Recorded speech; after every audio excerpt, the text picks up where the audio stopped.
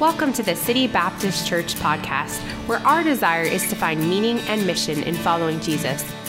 God designed us to thrive in the context of community, and we would love to have you join us for a weekend service soon in Vancouver.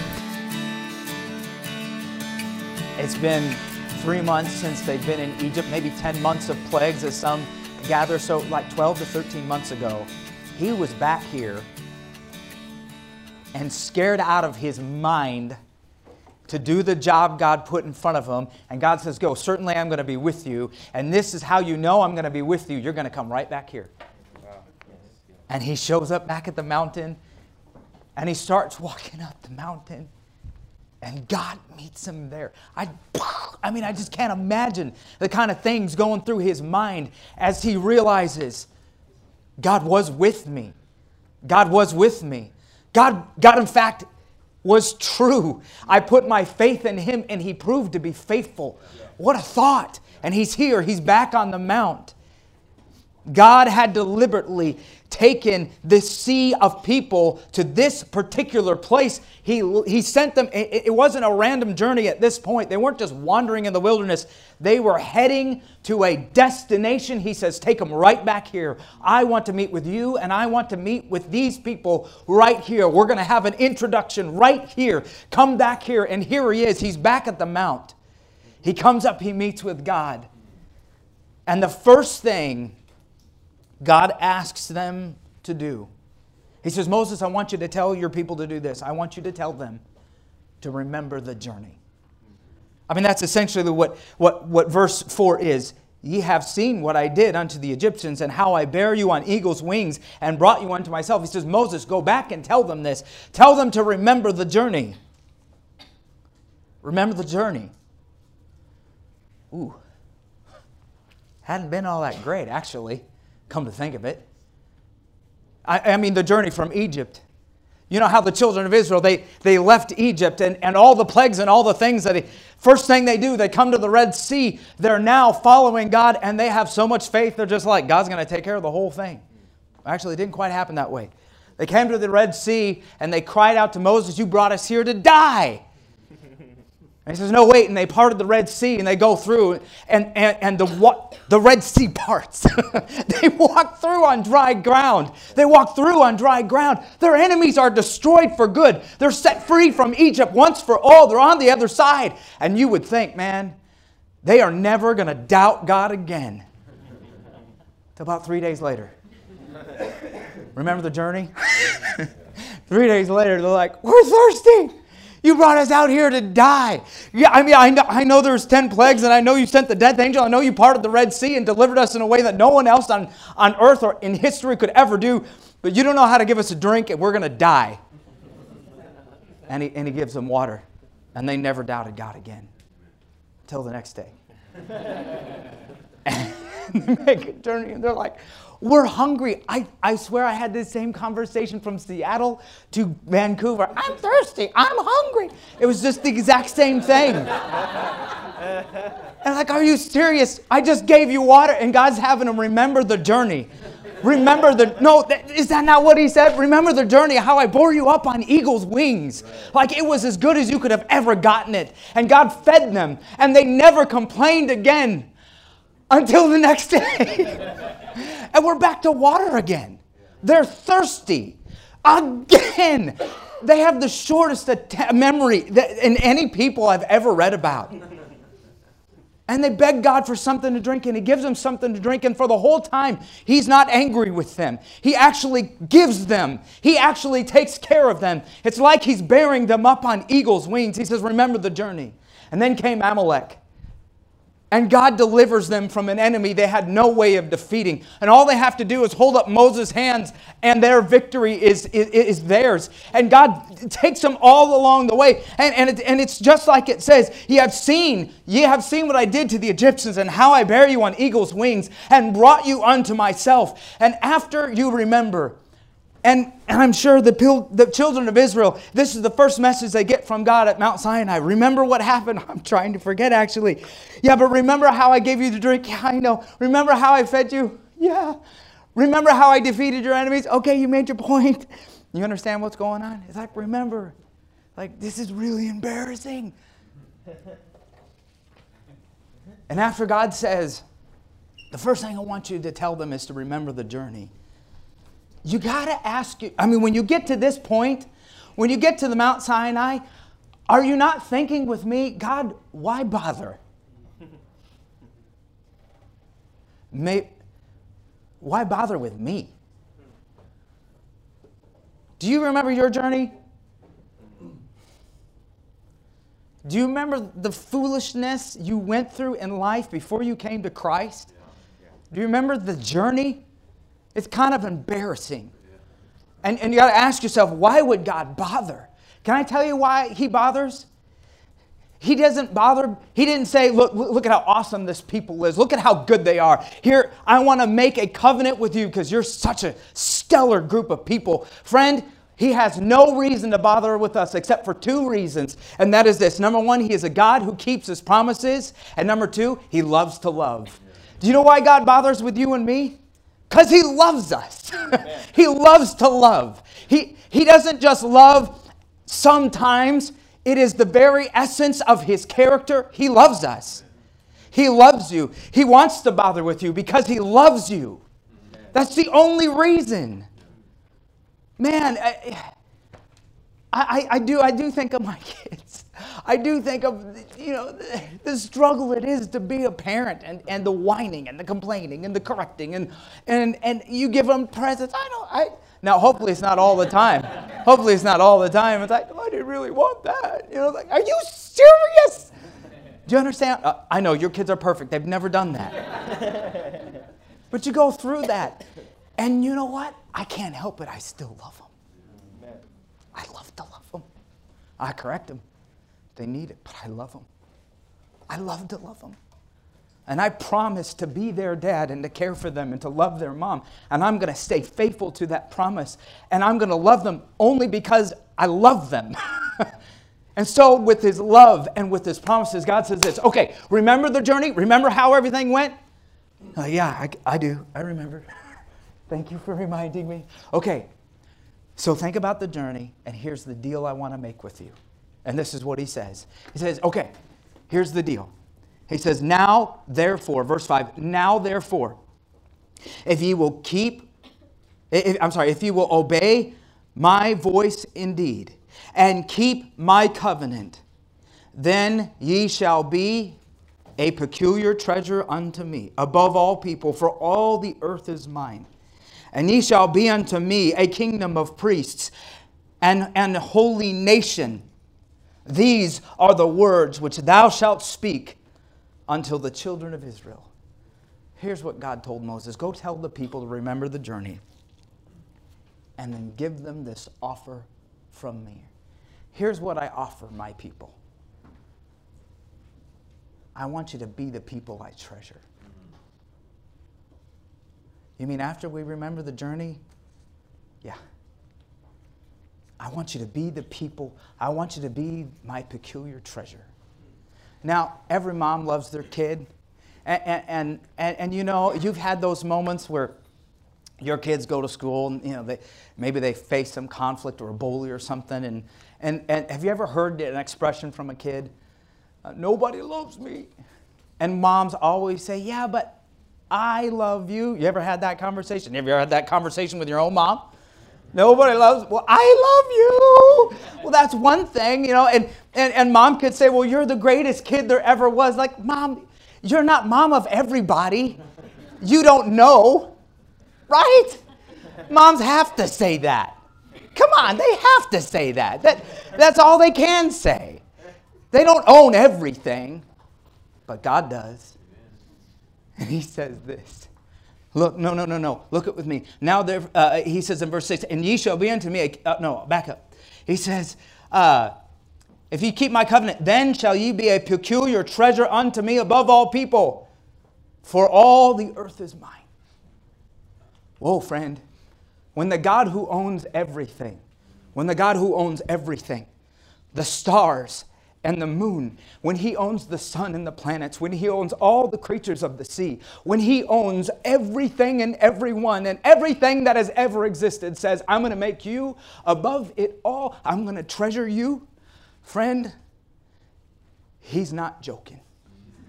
He's not a mom just making you feel good. He actually means it. He says, look, he says, think about the journey. You were worthless. And here's what I want to do in exchange. I want you to be the people I treasure. And then he says this, be the people to whom I communicate. I want you to be a kingdom of priests. By the way, there's no priests at this time. The law doesn't even come to the next chapter. There's no Levitical law. There are no priests.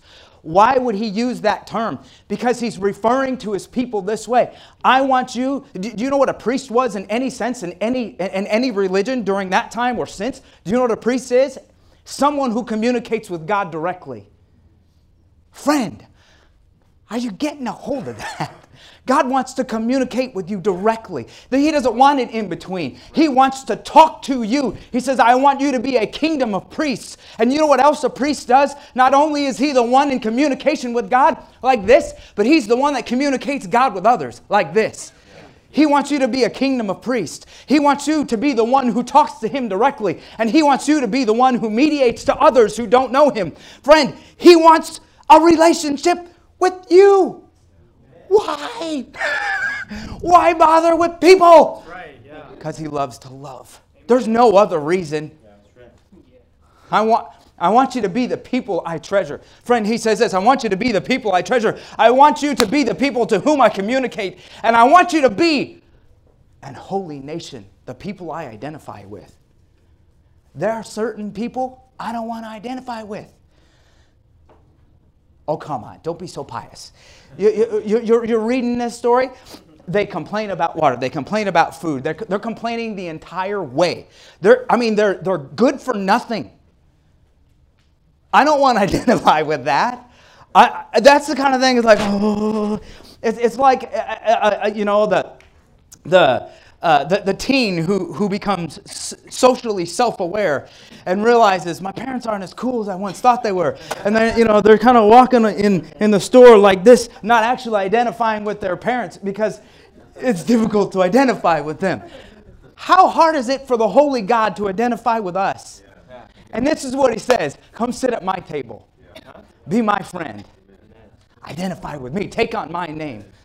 Why would He do such a thing, friend? Why would that God want me? Because He loves me. He loves me. For no other reason. He keeps His promises and He loves to love. Why would God bother? For no other reason than His love. You know why God bothers with you? Same reason. It's not just them. No, wait, time out. It's not just them that are peculiar treasure, a kingdom of priests and a holy nation. No, can I read to you 1 Peter chapter 2, 1 Peter 2, 9. But ye, whoa, time out, ye are a chosen generation, a royal priesthood, and holy nation. A peculiar people, that ye should show forth the praises of Him who hath called you out of darkness into His marvelous light, which in time past were not a people, but now are the people of God, which had not obtained mercy, but now have attained mercy. Friend, God doesn't just love Israel. It's not just them that are His chosen people and holy nation. It's you. God loves you just the same. You know, if you summed it all up, there's no other way to look at it than to say that God loves me for who I am. Just the way I am. He expected nothing of me. And He loved me. They did nothing to deserve that.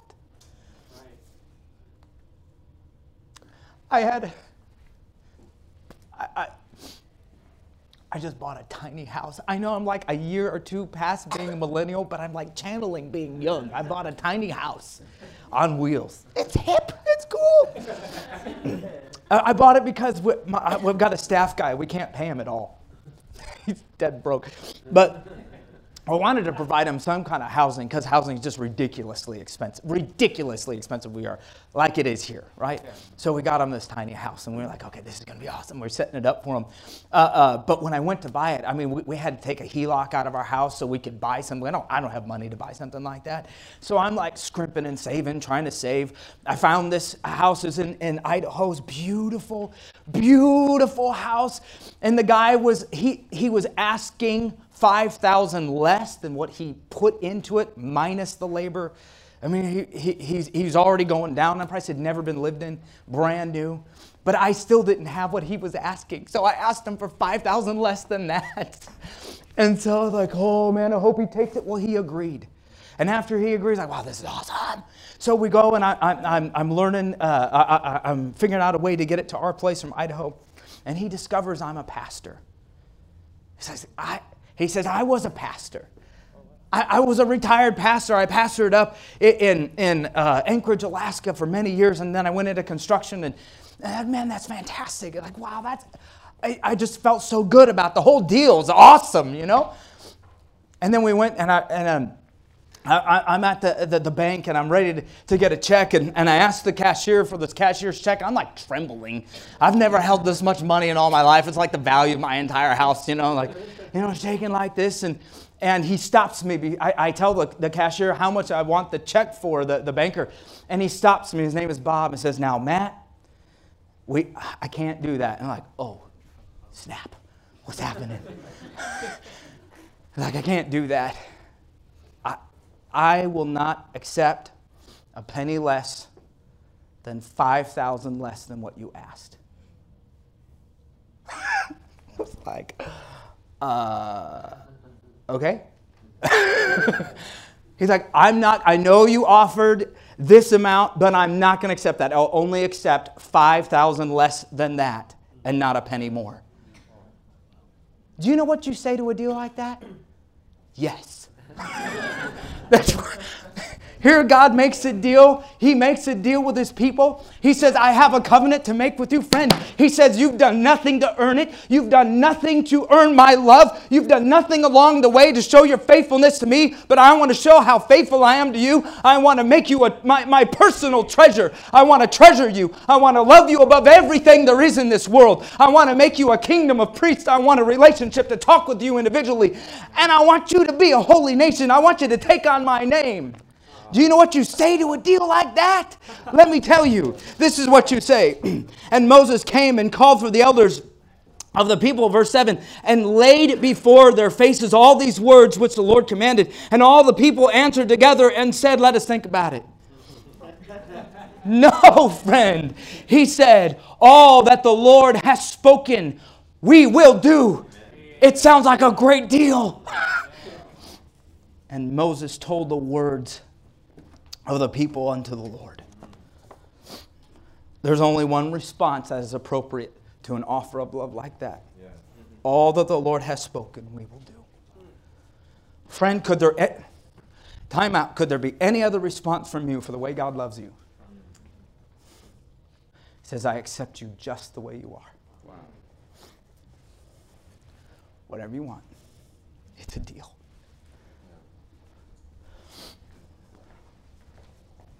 Now comes the preparation to meet with God. And this is what it says. Verse 10, and the Lord said unto Moses, go unto the people and sanctify them today, and tomorrow let them wash their clothes and be ready against... I'm sorry, this is verse... I think I skipped a verse or two here. Okay, so let's back up to verse 9. And the Lord said unto Moses, lo, I come unto thee in a thick cloud, that the people may hear when I speak with thee, and believe thee forever. And Moses told the words of the people unto the Lord. And the Lord said unto Moses, go unto the people, and sanctify them today and tomorrow, and let them wash their clothes, and be ready against the third day. For the third day the Lord will come down in the sight of all the people upon Mount Sinai.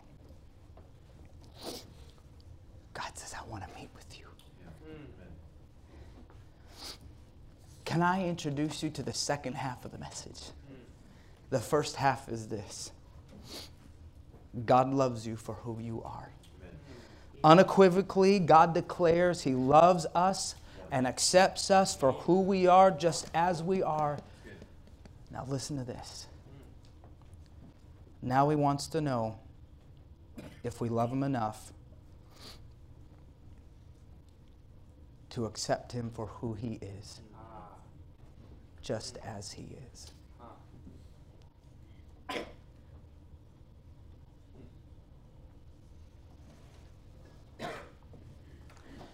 Friend, if we do love God for who He is, then it will be seen in how we approach Him.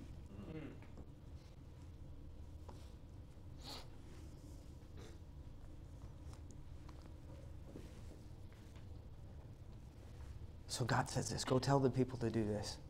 You got 2 days to get ready. I want you to get clean. I want you to wash up.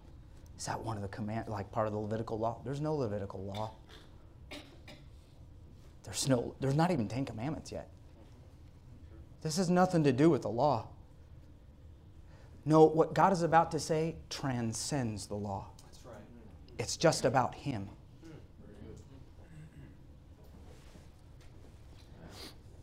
He says, I want you to consecrate yourself. I want you to sanctify yourself to come before me. You got to prepare yourself to approach me, because approaching me is a serious matter. I want you to come to me on my terms, God says. Now wait a minute. Wait. Time out. Did not God go out of His way to say, I love you exactly the way you are for who you are? Didn't He do that? Yeah. And yet He says this, no one approaches me just as they are. Isn't that what He said? Yep. Wait a second. Wait. God loves me for who I am. The question is, do I love Him for who He is? It says, because the way you'll express that love is in the way you approach me. And He says, sanctify yourselves. You see, they are about to do something that no other nation has ever done to meet their heavenly King and to listen to His voice. Wait. I thought God accepts me for who I am. Yeah, He does. But this is not about you.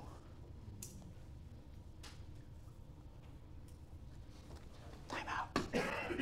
So last week, I met with Dennis Fountain Sr. And I know your pastor has a great relationship with Dennis Fountain Jr. and Sr., I guess. And you went down to visit him in the hospital, and I did too. And I know your church is probably praying. You guys are praying for Dennis Fountain Sr., as we are too. His life is in His hands right now. I mean, it's a serious condition.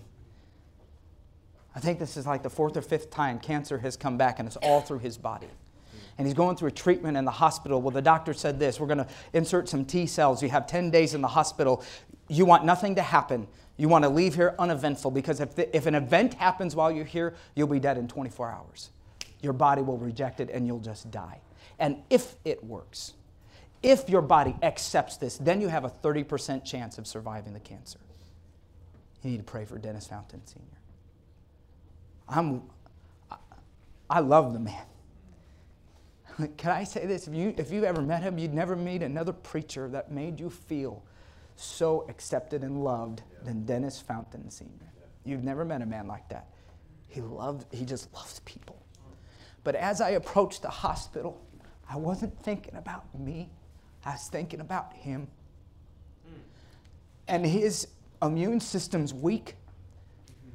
And all along the wall, every hospital door, there's a station that says, sanctify yourself before you approach. There's some hand sanitizer and there's face masks, because it's not about me. It's about him. Oh yeah, but he accepts me for who I am. I know. But if I accept him for who he is, I'm going to be conscious of who he is. And I'm not going to bring my germs to corrupt his weak body fighting for life. Do you understand what I'm saying? I've got to change me to approach him. And God is saying, what I'm telling you now has nothing to do with you. It has everything to do with me. Because I love you the way you are, you don't need to do anything. I'll just love you the way you are. But friend, if you love him the way he is, then you'll accept him for who he is. And he says, sanctify yourself. He says, get clean. He says, stay away from your wives. And then he says, let's read it. It says in verse 12, and thou shalt set bounds unto the people round about, saying, take heed to yourselves that ye go not up to the mount, nor touch the border of it. Whosoever toucheth the mount shall surely be put to death. Shall surely be put to death. Yeah, but I thought he's a gracious and good God. Time out. It's not about us. It's about him. He's making an expression about who he is. And yes, he loves us for who we are. But the question is, do you love him for who he is? Because if you do, it will be reflected in how you approach him. And so he says, if you touch it, you'll die. And he says, there shall not be an hand touch it, but he shall surely be stoned or shot through. Whether it be beast or man, it shall not live. And when the trumpet soundeth long, they shall come up the mount. It's not even trumpets being played by men. It is literally the trump of God. It's the same reference to when we hear the trumpet sound when Christ comes back through the clouds. That's quite a trumpet chorus. I mean, we're not talking like one guy off in the corner. I mean, this is the kind of like earth-shattering sound like you've never heard in your life. He says you're going to hear a trumpet sound, and then you'll come up to the mount. Look at verse 14. And Moses went down from the mount unto the people and sanctified the people, and they washed their clothes and said unto the people, be ready against the third day, and come not at your wives. And it came to pass on the third day in the morning that there was thunders and lightnings and a thick cloud upon the mount, and the voice of the trumpet exceeding loud, so that all the people that was in the camp trembled. Don't come near the mount. As you approach me, think nothing of yourself. Think everything of me. Are you getting the message of this text? This is quite the vertical service. Right here. It has nothing to do with the horizontal at all. Can you imagine a service where the goal was to make people tremble? No, God's not seriously doing that. Okay, you tell me. He says, I want the earth to shake. I want thunder and lightning. Have you ever had like that reverberation in your chest when it's like striking right in front of you? I want you to feel thunder and lightning. I want you to hear a heavenly trumpet sound that's going to make you tremble. Hebrews chapter 12, Moses said, I feared and quaked exceedingly. Because God wants you to feel warm and welcome when you come into his presence. God wants you to know he loves you just for who he is. But God wants you to love him for who he is. Friend, the earth shook.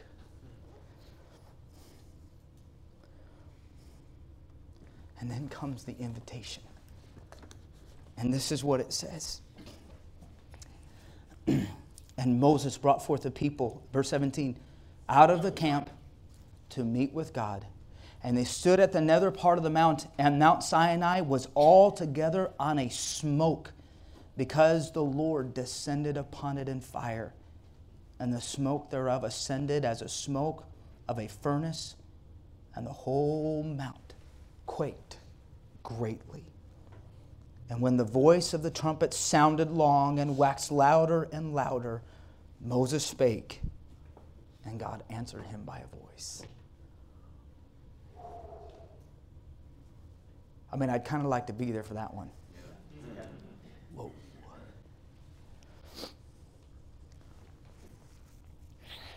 Experiencing the awesome presence of God is a privilege God invites you into. Amen. But could I say this? There is a proper way to approach God, and there is an improper way. Before church, I came up here. There were quite a few kids in the house, I gotta say. So I need a little bit of quiet and coffee. So I walked up the street and I stopped at Starbucks. And I came in there, and there's a table there, and there are no chairs. I like people huddled around different areas. And so I'm standing there with coffee, waiting for a chair. Just waiting and waiting, like surely somebody's going to finish their coffee. And I'm sitting there waiting, and I got another guy, he got us coffee. He was also waiting for a chair. And he came and said, hey, can I stand at your table? I said, sure. So he stood there, and I shook his hand. My name's Matt. I said, my name. I gave him his name. And so that's it. That's all I said to him. And so I'm standing there with my coffee, and I'm just waiting for a seat. And, I was like, well, it's about time. And I thought, well, I'll see you later. I'm going to head to my appointment over here. And so I walked 2 doors down to the church, and I just missed Pastor Paul. I just missed. He went back to the house. I'm like, stinking. I got to go back in there now. So I walked back. And now this guy doesn't know me, but he saw me come in, and he kind of tilted his head like, you're back. So I walked in, and I was like, yeah, I had an appointment with the guy. I just missed him, and so I just stood there. And then he turned and he looked at me. I didn't even say at this point I was going to church. Honestly, I felt a little awkward. I was just kind of like, I can't even sit anywhere. I was just in the moment, not thinking. But he did look at me. He said, you going to church? Now, I got to be honest, that caught me off guard. It happens in the States, but I don't know Canada like the background. And I would have never imagined in a million years, like right here 2 doors down in Vancouver on Hastings Street, someone's going to look at me in a suit and tie and say, he's going to church. But that's what he saw. And I was like, well, actually I am. You want to come? That's all I said.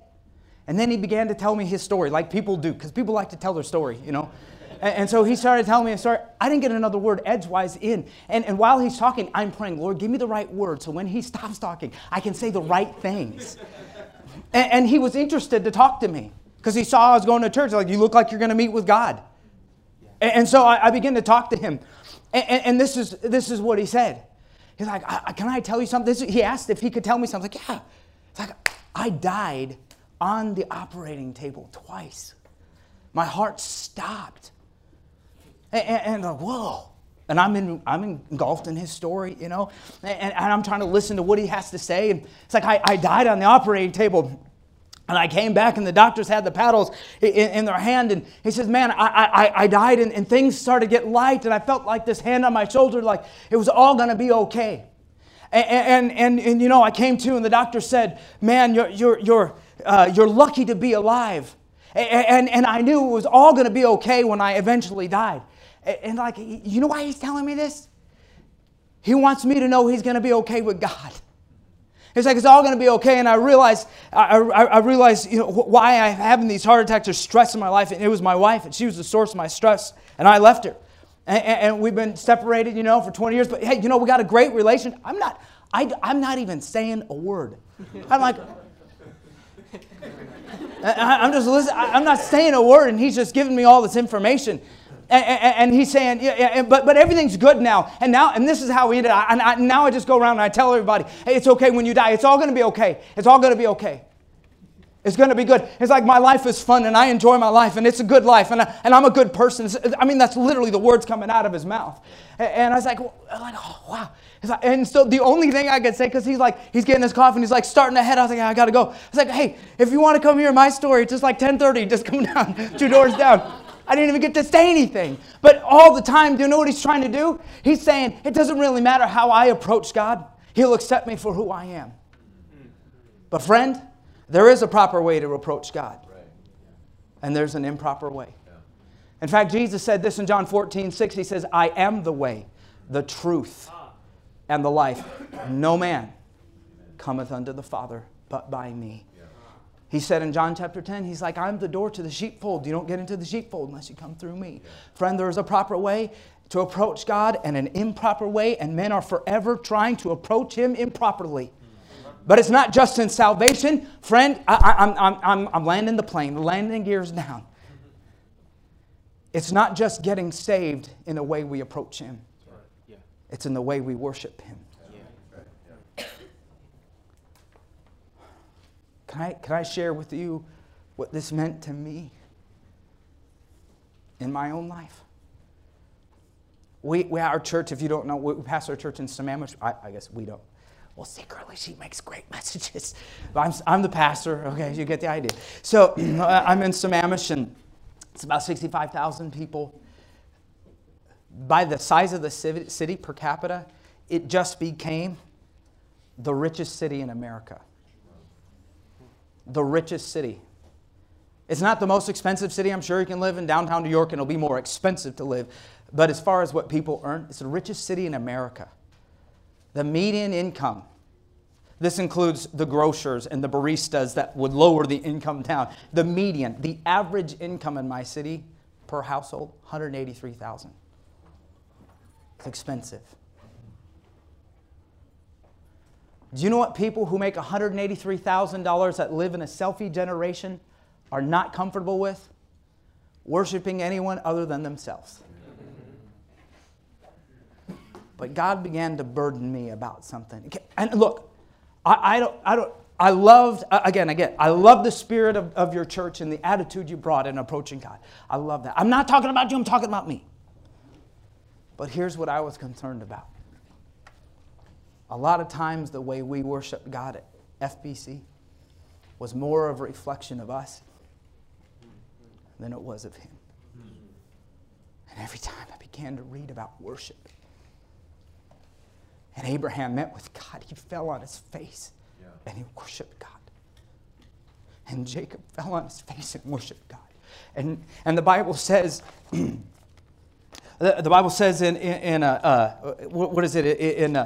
Psalms 95:6, "O come, let us worship and bow down. Let us kneel before the Lord our Maker." And David bowed and worshiped God. And Jesus Himself, in praying to God, bowed and worshiped God. And almost every time you read the word worship, it's in relation to this posture of bowing. And look, it doesn't make you spiritual, but I couldn't get away from the fact that it was a reflection of the God we served. To demonstrate the worship of another was to bow before Him. I think, well, that was just cultural for that time because that were used. Look, I went through all those arguments. And I told God, Lord, that's just cultural because our culture is not into bowing. I know. They make a lot of money. They're all about themselves. They don't bow. They don't have this church history thing. They don't know what an altar is. I had another pastor come use the building that we were using, and he saw my altar from the community. He's like, what is that? That's an altar. Do people actually use it? And that's what he's saying to me. And I was like, Lord, did you hear what they said? And all I could hear God saying is, was it about you or is it about me? Are you here to worship what you're comfortable with? Or are you here to do what reflects who I am?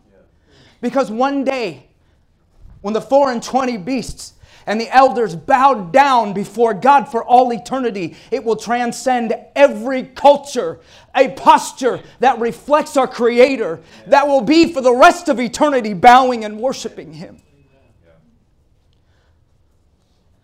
And I began to lead our people in bowing Him, not because we're comfortable with it, but because I couldn't get away from the fact that we sometimes love how God loves us more than we love Him for who He is.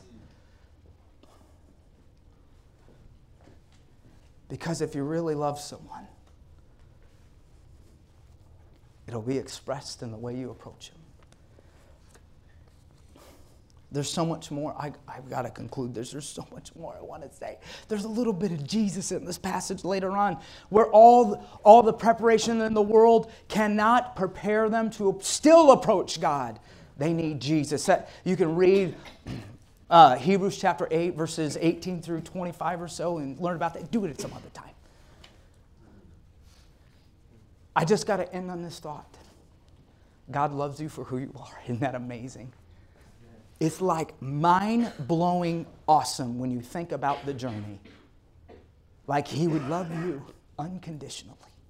He says, I accept you just the way you are. But if you love Him, will you accept Him the way He is? I didn't tell my wife I was going to do that. This is my wife. She's beautiful. This is her ring. See that?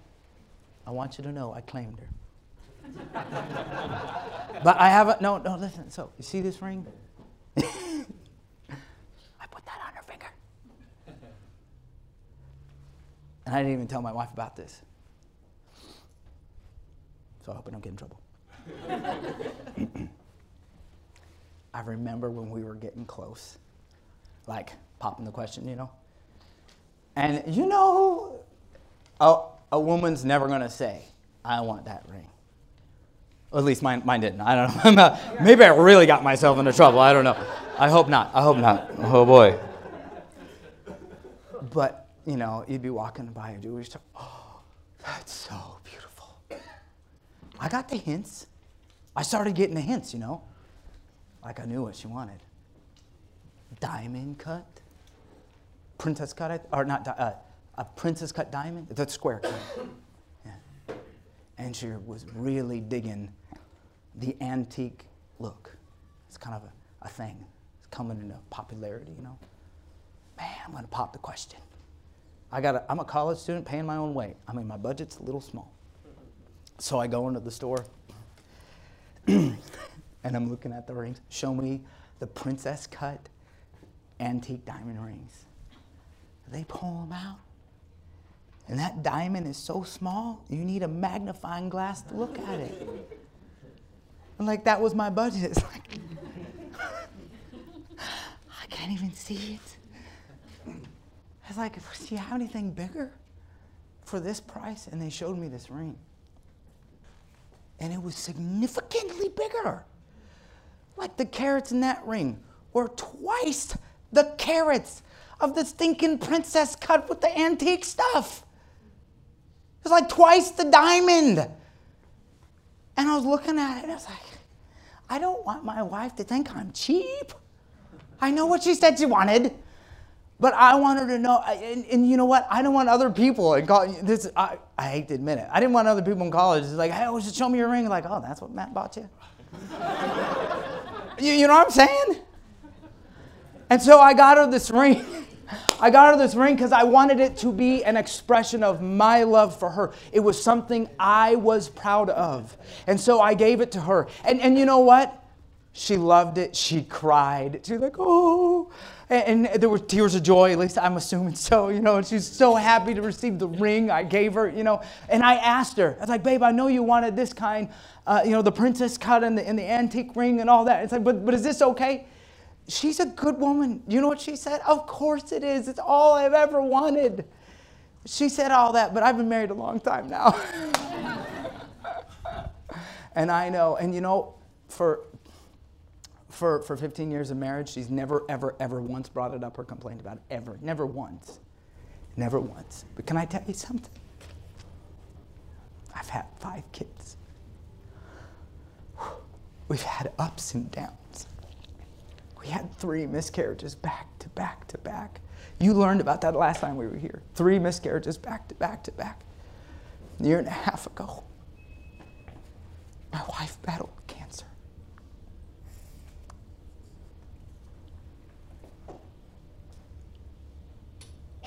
One day, when I can afford it, I'm going to buy her another ring.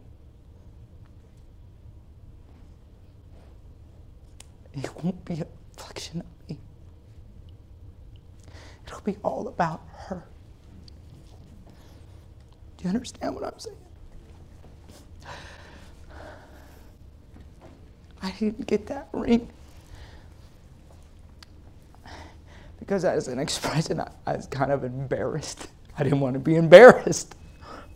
I don't care about being embarrassed. I love her. I don't want my love to reflect me. I've loved her long enough. Can you agree with me? After 15 years, your love kind of grows. And I want it to be about her. She loves me just as I am. So it's only right that I love her just the way she is. You know, sometimes we approach God and we love that He loves us just the way we are. Yeah. We sing about it. We focus on it. He accepts me just the way I am. But then he turns and he says, do you love me for who I am? And you know what we say? God, if I love you that way, it's going to embarrass me.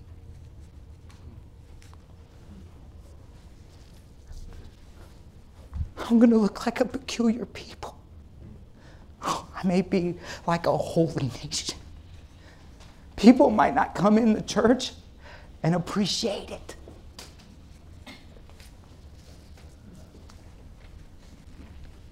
And God says, do you love me for who I am, like I love you?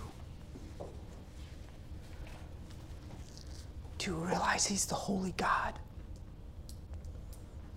The awesome God. Who makes the mountain quake. Who transcends down to us in that pillar of fire and smoke. That has the trumpet blast that demands that we come before him clean and different. Yeah, but that's really not, that's not who I am. Friend, it's not about who we are. Yeah. It's about who he is. Yeah. Do you love him for who he is? In the book, The Lion, the Witch, and the Wardrobe, C.S. Lewis wrote of a conversation that Susan was having with a beaver. And the beaver said, Aslan is a lion, the great lion. Ooh, said Susan. I thought he was a man.